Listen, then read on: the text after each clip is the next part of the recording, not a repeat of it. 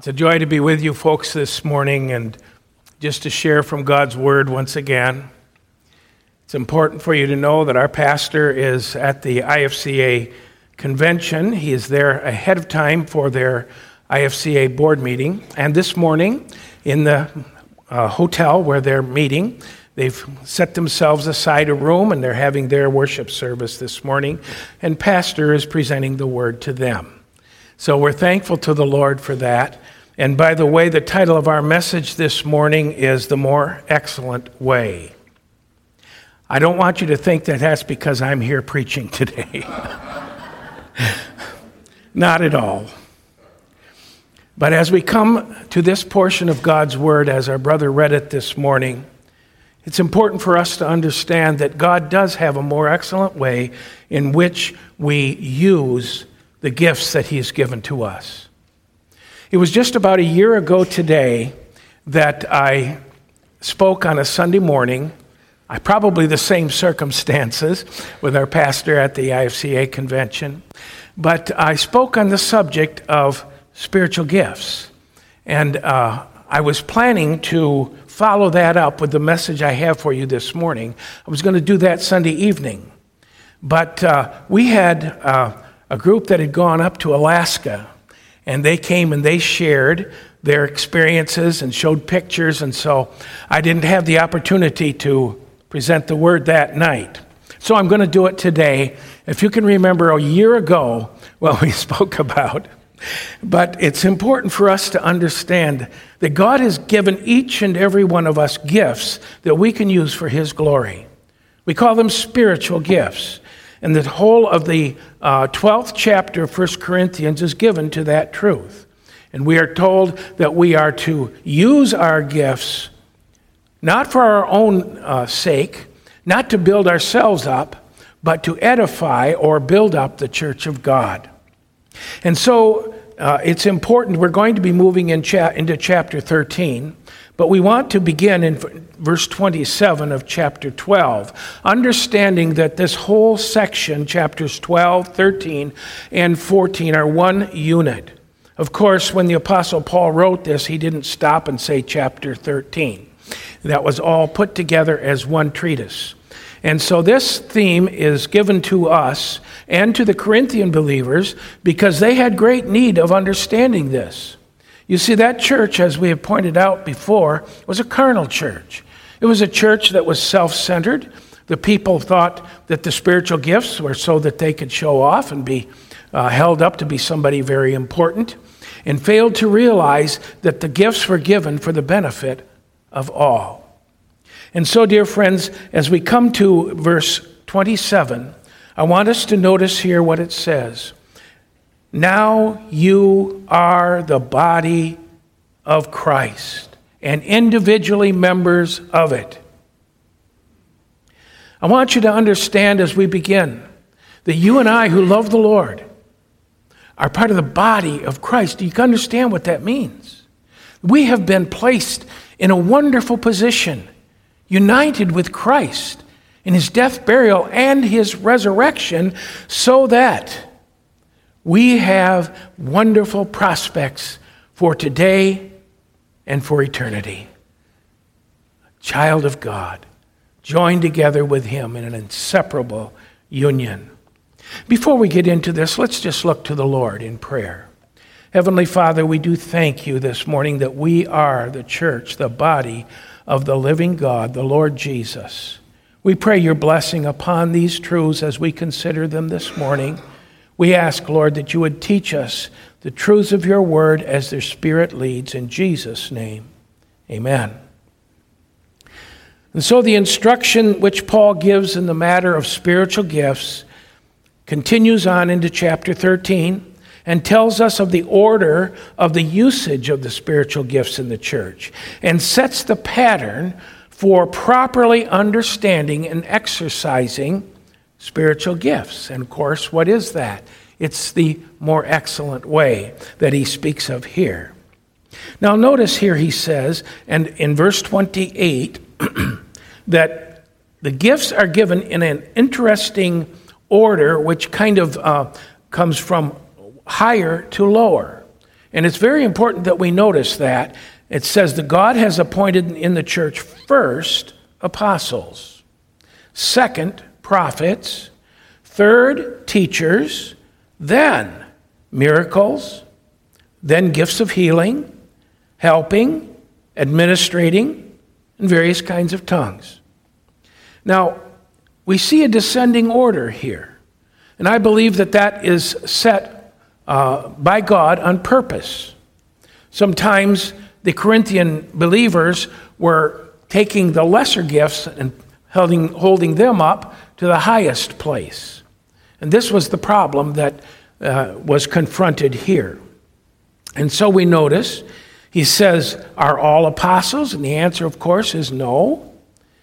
Let me just point out to you that we do not have apostles today. The apostles were chosen by the Lord Jesus himself, weren't they? And they were to serve as those missionaries who would go into all the world and preach the gospel. And when they did so, they were to establish local churches. The apostles, which word simply means sent ones, they were sent by the Lord Jesus especially, given special and unique authority and power. They performed miracles like the Lord Jesus did. They did a lot of things that we don't do today. And so it's important for us to understand that there were just those men, specially chosen of God for that time and that place, which were apostles. The last apostle, of course, was the writer of this book, the Apostle Paul. And his ministry was unique. You see, the first 12 disciples or apostles were Jews, and their ministry was to the Jews. It started out with the Lord sending them out to give a message to the Jewish people. And it was the same message that he gave and same message that John the Baptist gave, and it was this: repent, for the kingdom of heaven is at hand. But we know that they refused the kingdom and they crucified their Messiah. And so we find that now the word of God would spread out to the regions beyond Judea, that it would go to Samaria and to Galilee, and it would go to the other nations of the world. And we find, dear friends, that as it did so, God called a special man, the Apostle Paul, to be the apostle to the Gentiles.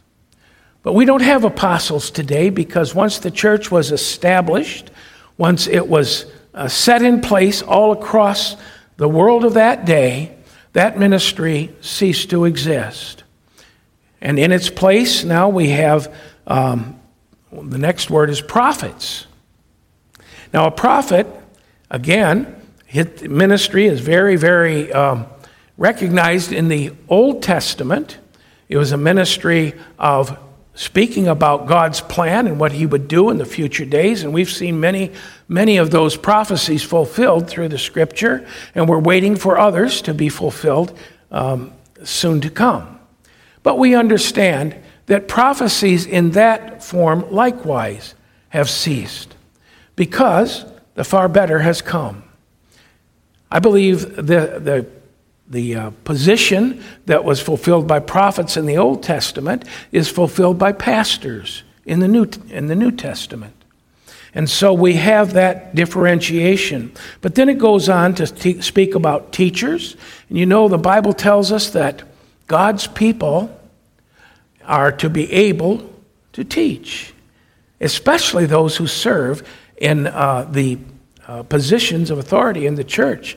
Deacons and elders, the Bible says they ought to be able to teach. And so this is a wonderful ministry. One of the things that I've really been pleased to see is some of our younger men stepping up to teach Sunday school classes. And that is a blessing because it gives them the opportunity to prepare themselves for leadership in the church. And so we find that all of these other things, and notice the last one is various kinds of tongues. And so we find the question continues in verse 30. Do all possess the gifts of healing? Do all speak with tongues? Do all interpret? But earnestly desire the higher gifts. Notice that. The ones that stand above these. By the way, the gift of healing also ceased as a special ability given by God. We do have wonderful ways in which we see people healed. God has given us doctors with amazing abilities these days. And God has given us His Holy Spirit, and we have the power of prayer, and prayer changes things, doesn't it? And God heals in response to our prayers. But we don't believe in divine healers these days. And I truly believe that this is one of the gifts that has been so grossly misused and misjudged. You see, oftentimes it becomes used as a opportunity for somebody to make a big name for themselves and kind of deceive people into thinking that people are coming on stage and getting healed and all that.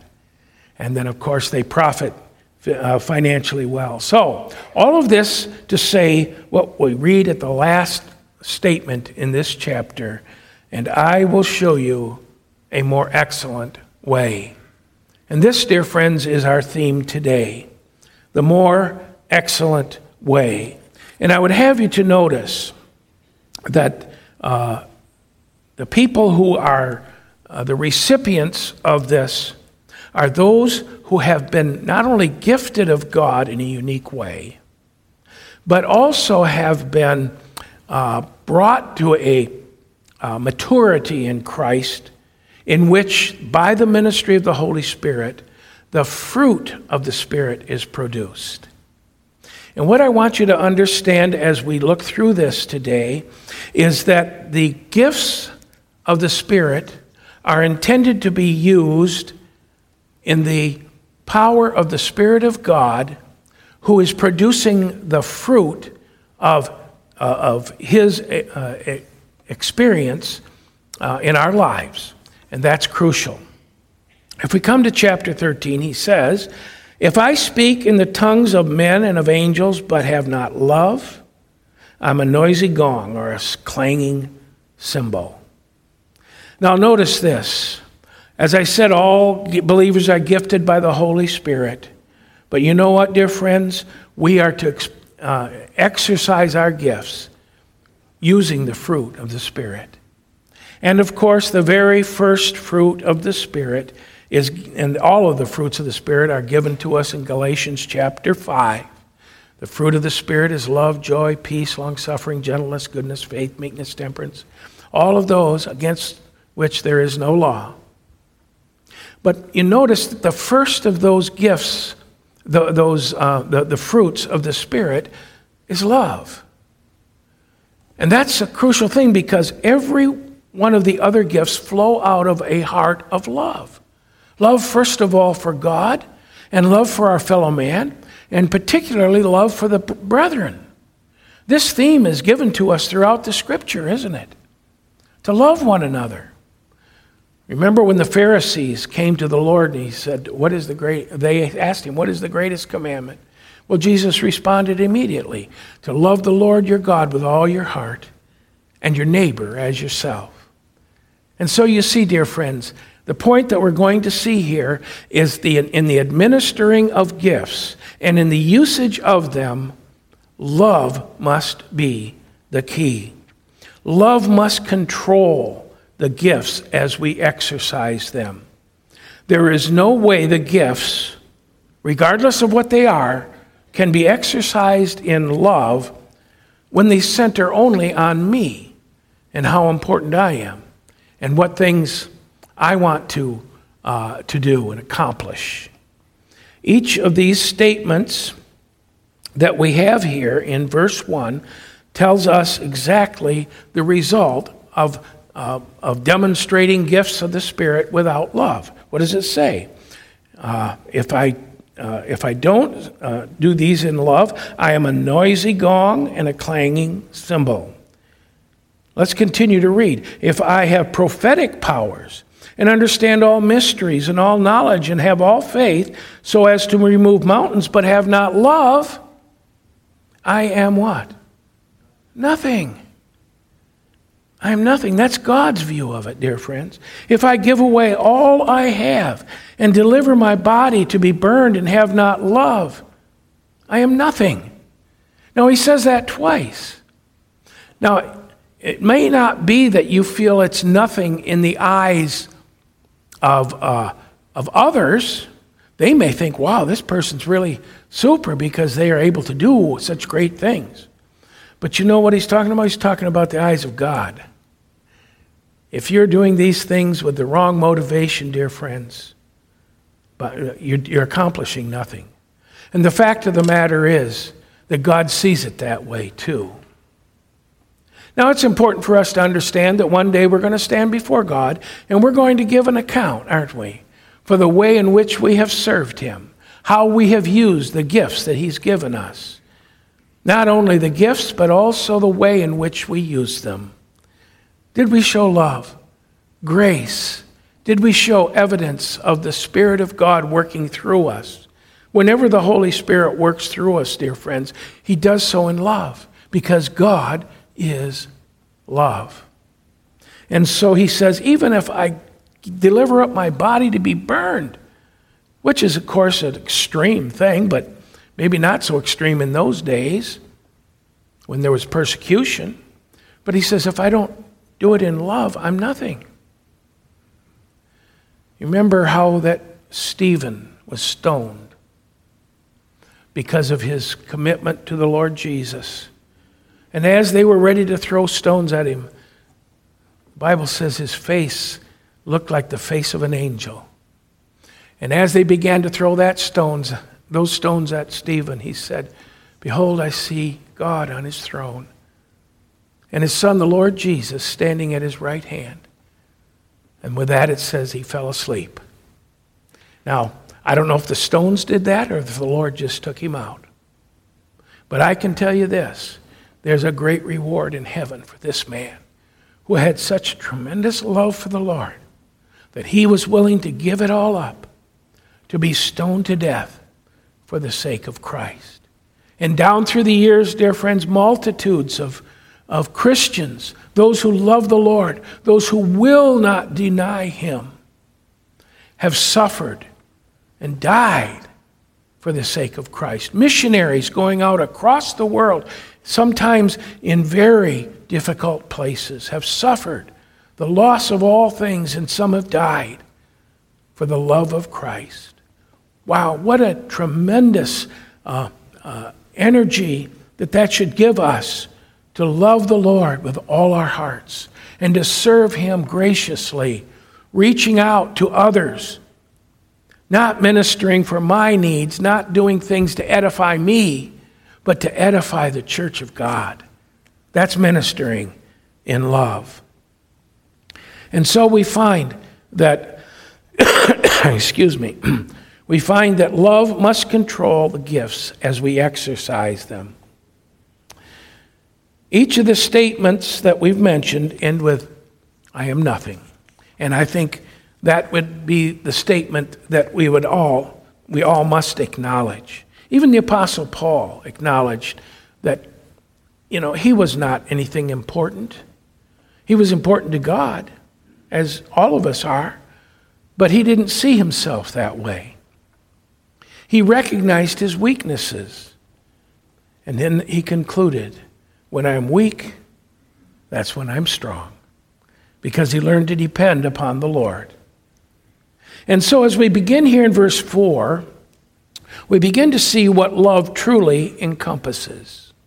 And I would have you to notice here that we see love does not put itself ahead of another or think more highly of himself than he ought to think. Notice, love is patient, does not envy or boast. It is not arrogant or rude. You see, those are the kind of things that the Corinthian church were involved in. They would have the attitude, well, I know more than you do. And so they would look down their noses at someone else and act as if they had all the answers and the other person was to learn from them. And they were rude. It does not insist on its own way. Wow, that's quite a one, isn't it? Love doesn't insist on its own way. I remember a church in which they wanted to replace the carpet. And the result was that they had an argument that nearly split the church because they couldn't agree on what color they should put down. You see, people were insisting on their own way, and that's not right. What I've come to the conclusion is that in every church we ought to have the most bland, uncolorful carpet that there is, so we can't argue about it. Our carpet is beautiful, by the way. And so it says, it does not insist on its own way, is not irritable or resentful. Wow, those words really ring, don't they? Irritable. Now, sometimes, if I get up on, as they say, the wrong side of the bed, I can show some irritability. And we have to be careful about that. I do believe we need to start each day by saying, God, teach me to love. Teach me to love my spouse. Teach me to love my neighbor. Teach me to love my brothers and sisters in the Lord. Lord, teach me to love as you love. You know what? That takes away all irritability. It really does. It puts a smile on our face. So that as we come to church and we greet one another, there's no bitterness. There's no sense of anger or resentment. It's just a wonderful experience to meet with and fellowship with the people of God. And so love upholds integrity and the integrity and value of my neighbor or my brother or my sister. Now you'll notice here he says in verse 7, love bears all things, believes all things, hopes all things, endures all things. Now maybe some of you would look at that where it says believes all things. That it doesn't mean that you believe everything that comes along. What it means is you think the best of that other person. Someone tells you something, you believe that what they're telling you is the truth. You don't question someone else's motivation, someone else's integrity. You believe them. And this, dear friends, is another act of genuine love. Notice it says that it endures all things. Enduring all things speaks to us of the ability to put up with one another, to accept one another's uniqueness. I was going to say peculiarities. I like uniqueness better.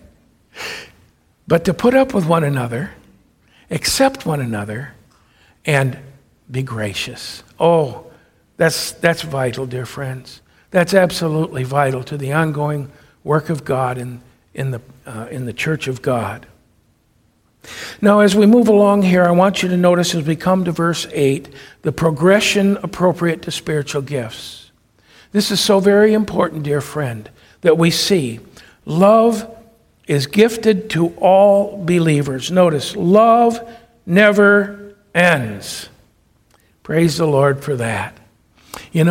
I can tell you, I was married to my dear wife for 51 years, and I can honestly say love never ends.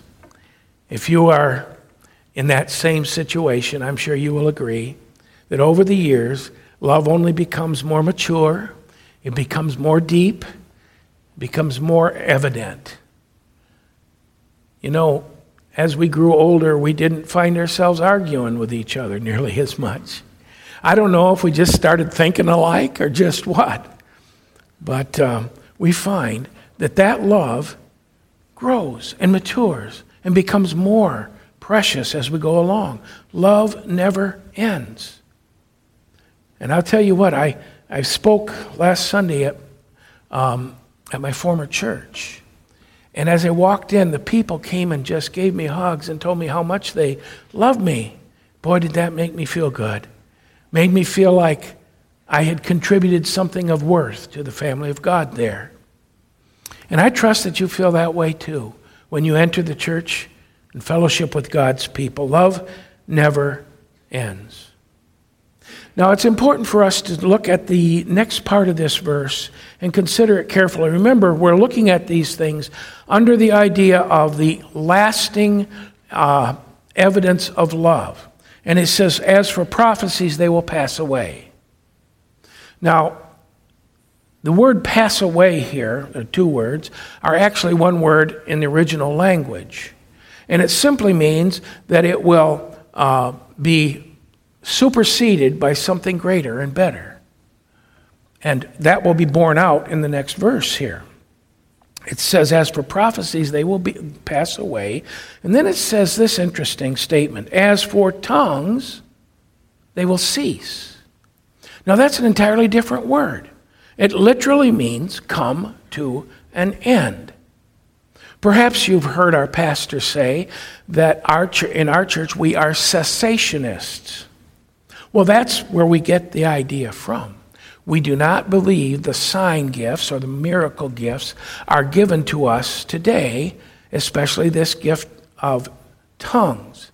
Tongues was for the early church. It was for the establishment of the church. It was to show that God was starting a new work among people outside of Judaism to establish his church.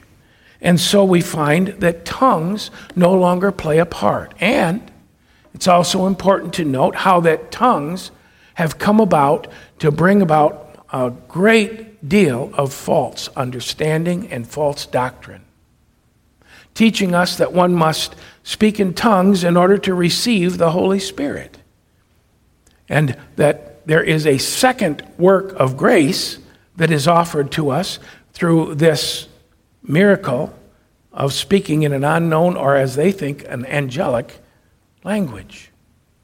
But dear friends, tongues will cease, and they have. And so those who study the Word of God and consider its truths understand that this is true. This is something that no longer transpires. The words, when we say sign gifts, we're speaking of those things that are an evidence to people of our doctrine and our faith.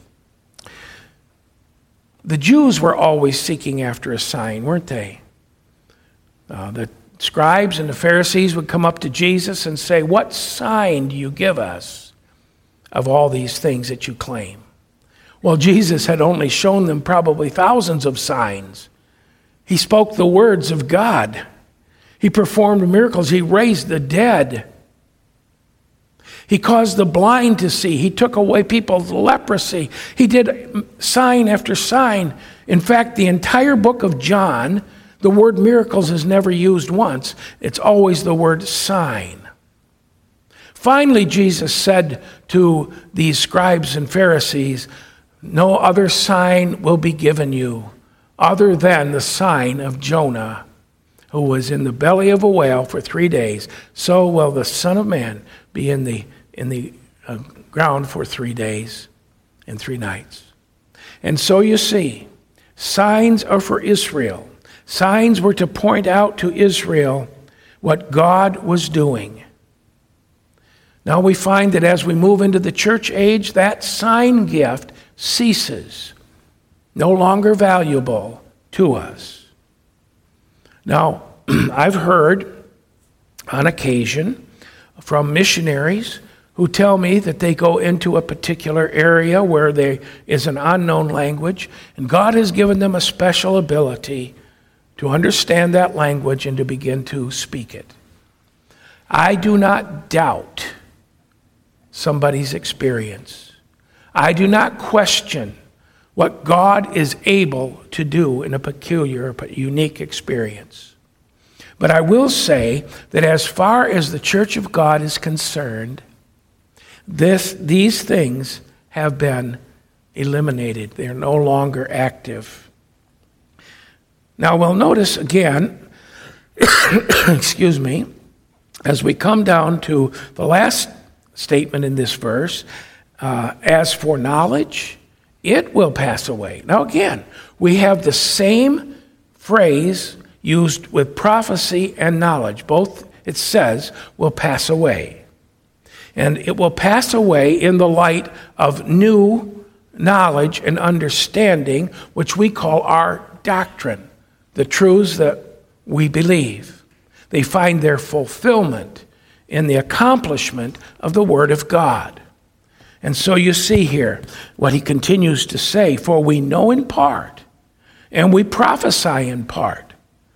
But when the perfect comes, the partial will pass away. Now I want you to notice here the passing nature of the gifts, as well as the partial being surpassed by the perfected. It's important for us to grasp this truth, that the Word of God completes everything that God has to say to us. From Genesis to Revelation, the Lord Jesus is revealed in all of his personality, in all of his power. He is the very essence of who God is in human flesh. He is the God-man. Isn't that a wonderful truth? You see, he came from heaven's glory to live among men, and he took on the form of a servant, was made in the likeness of human flesh. He did so for the sake of dying on the cross. But we discover from the Word of God that Jesus is made a man forever, the God-man. And so one day he's going to come for us, and he will come and he will be visible as the God-man. Someone has said everything we know about God is what we see in the Lord Jesus. He has presented God to us. What a wonderful truth. And that truth was brought out and made real as the Word of God was completed. Now you'll notice here that verse 9 tells us that the perfect will come, and that which is in part will be done away. And of course, that only stands to reason. The partial replaced by the complete. Now, the word perfect there sometimes has been misunderstood.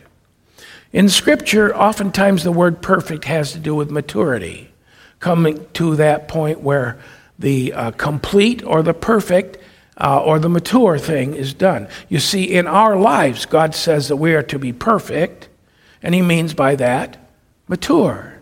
Grown up. Now he's going to follow that up as he comes to verse 11. When I was a child, I spoke like a child. I reasoned like a child. When I became a man, I gave up childish things. So I would have you to notice that he's speaking to this immature, childish group of people. They were not showing love. They were not demonstrating the grace of God in their lives. They were acting like impertinent little children. And so we find that he's telling the Corinthian believers, God's done a wonderful thing. He's given you his word.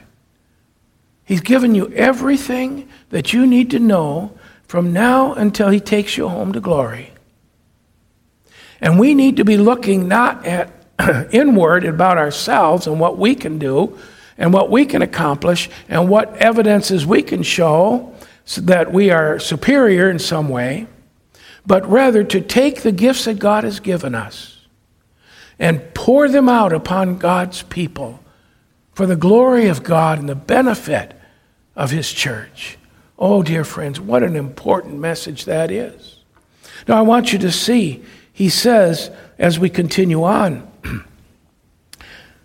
now we're grown up. We're no longer children. But he says, even the Apostle Paul is speaking here of himself. Now we see in a mirror darkly. It's important for us to understand, they didn't have clear mirrors like we have today. They might have a polished piece of metal or something that they could look in and sort of get an idea of how to comb their hair or whatever. But we have nice mirrors that give a clear reflection, don't we? And so when Paul wrote this, he says, we can just understand dimly what God has given to us. Even though we have the Holy Spirit, and even though we have the completed Word of God, we still only see things partially and dimly. A good example of this was when the Lord Jesus was teaching his disciples. On a number of occasions, he would present the truth to them, and it would say that his disciples did not understand. But then, as we come to the book of Acts, we read about the apostles saying, when they looked back, then they remembered what Jesus had said. And the Spirit of God began to teach them and to give them understanding exactly as the Lord Jesus had said. For he said before he went back to heaven, when he, the Holy Spirit, is come, he will guide you into all truth. He will not speak concerning himself, but he will speak concerning me. And he will show you things to come. See, that's the ministry of the Holy Spirit. He said in another place, the Spirit is with you, but he will be in you. And so, dear friends, you are the instrumentality through which the Holy Spirit gives his message. And he does it in love. I cannot tell you how many times in the Word of God we read about the love of the Lord Jesus. For God so loved the world, right? Love. He is a God of love. And so we find he's telling us, dear friends, we need to exercise the gifts in a loving, careful way. This progression through all of the gifts points up to us that we are to serve God, looking to him for wisdom and direction, to seek the higher gifts, to keep moving onward and upward, and looking to the day when Jesus comes for us and we see him face to face. And we will be known, we will know even as we are known. But dear friends, until that day, God has given us his word. We know everything he wants us to know as we study his word. And so it is vital that we understand God cares for us enough to show himself to us in so many ways. Why? Because he loves us. Dear friends, God's gifted you. Have you decided, have you determined what your gifts are? Have you been using them for his glory? And have you been loving one another in so doing? Loving the lost, reaching out to them with a message of God's love for them and salvation through the Lord Jesus. Sometimes it's hard to witness, but you know what? Love overcomes that. When you see that person struggling with the sin and the vileness and the corruption in which they've descended, to reach out to that one in love and bring them to that place of understanding so that they turn to Christ, that's love. Oh, dear friends, let us move forward in the love of God, allowing him to use us as we present his word, as we live his word, as we teach his word, as we grow in grace and the knowledge of him. And so we see faith, trusting in his loving grace toward us. Hope. That's verse 13, by the way. So now faith, hope, and love abide. These three, but the greatest is love. Faith is, of course, trusting God and his loving grace toward us. Hope, not that we just think something might happen and we're hoping it does. That word hope really means confidence. That we have what we call the blessed hope of the redeemed, the soon coming of Christ. So hope means confidence. Going forth with boldness, assurance, and confidence. And love. Love is the greatest of all. It is the more excellent way. Let's look to the Lord in prayer. Father, thank you for your word today. Bless it to our hearts, Lord. May we be God's people, loving one another, caring about each other's needs, praying for one another, burdened for those things that you have touched our hearts with to accomplish for you. Thank you for your word today, and we give you the praise in Jesus' name. Amen. Thank you, folks.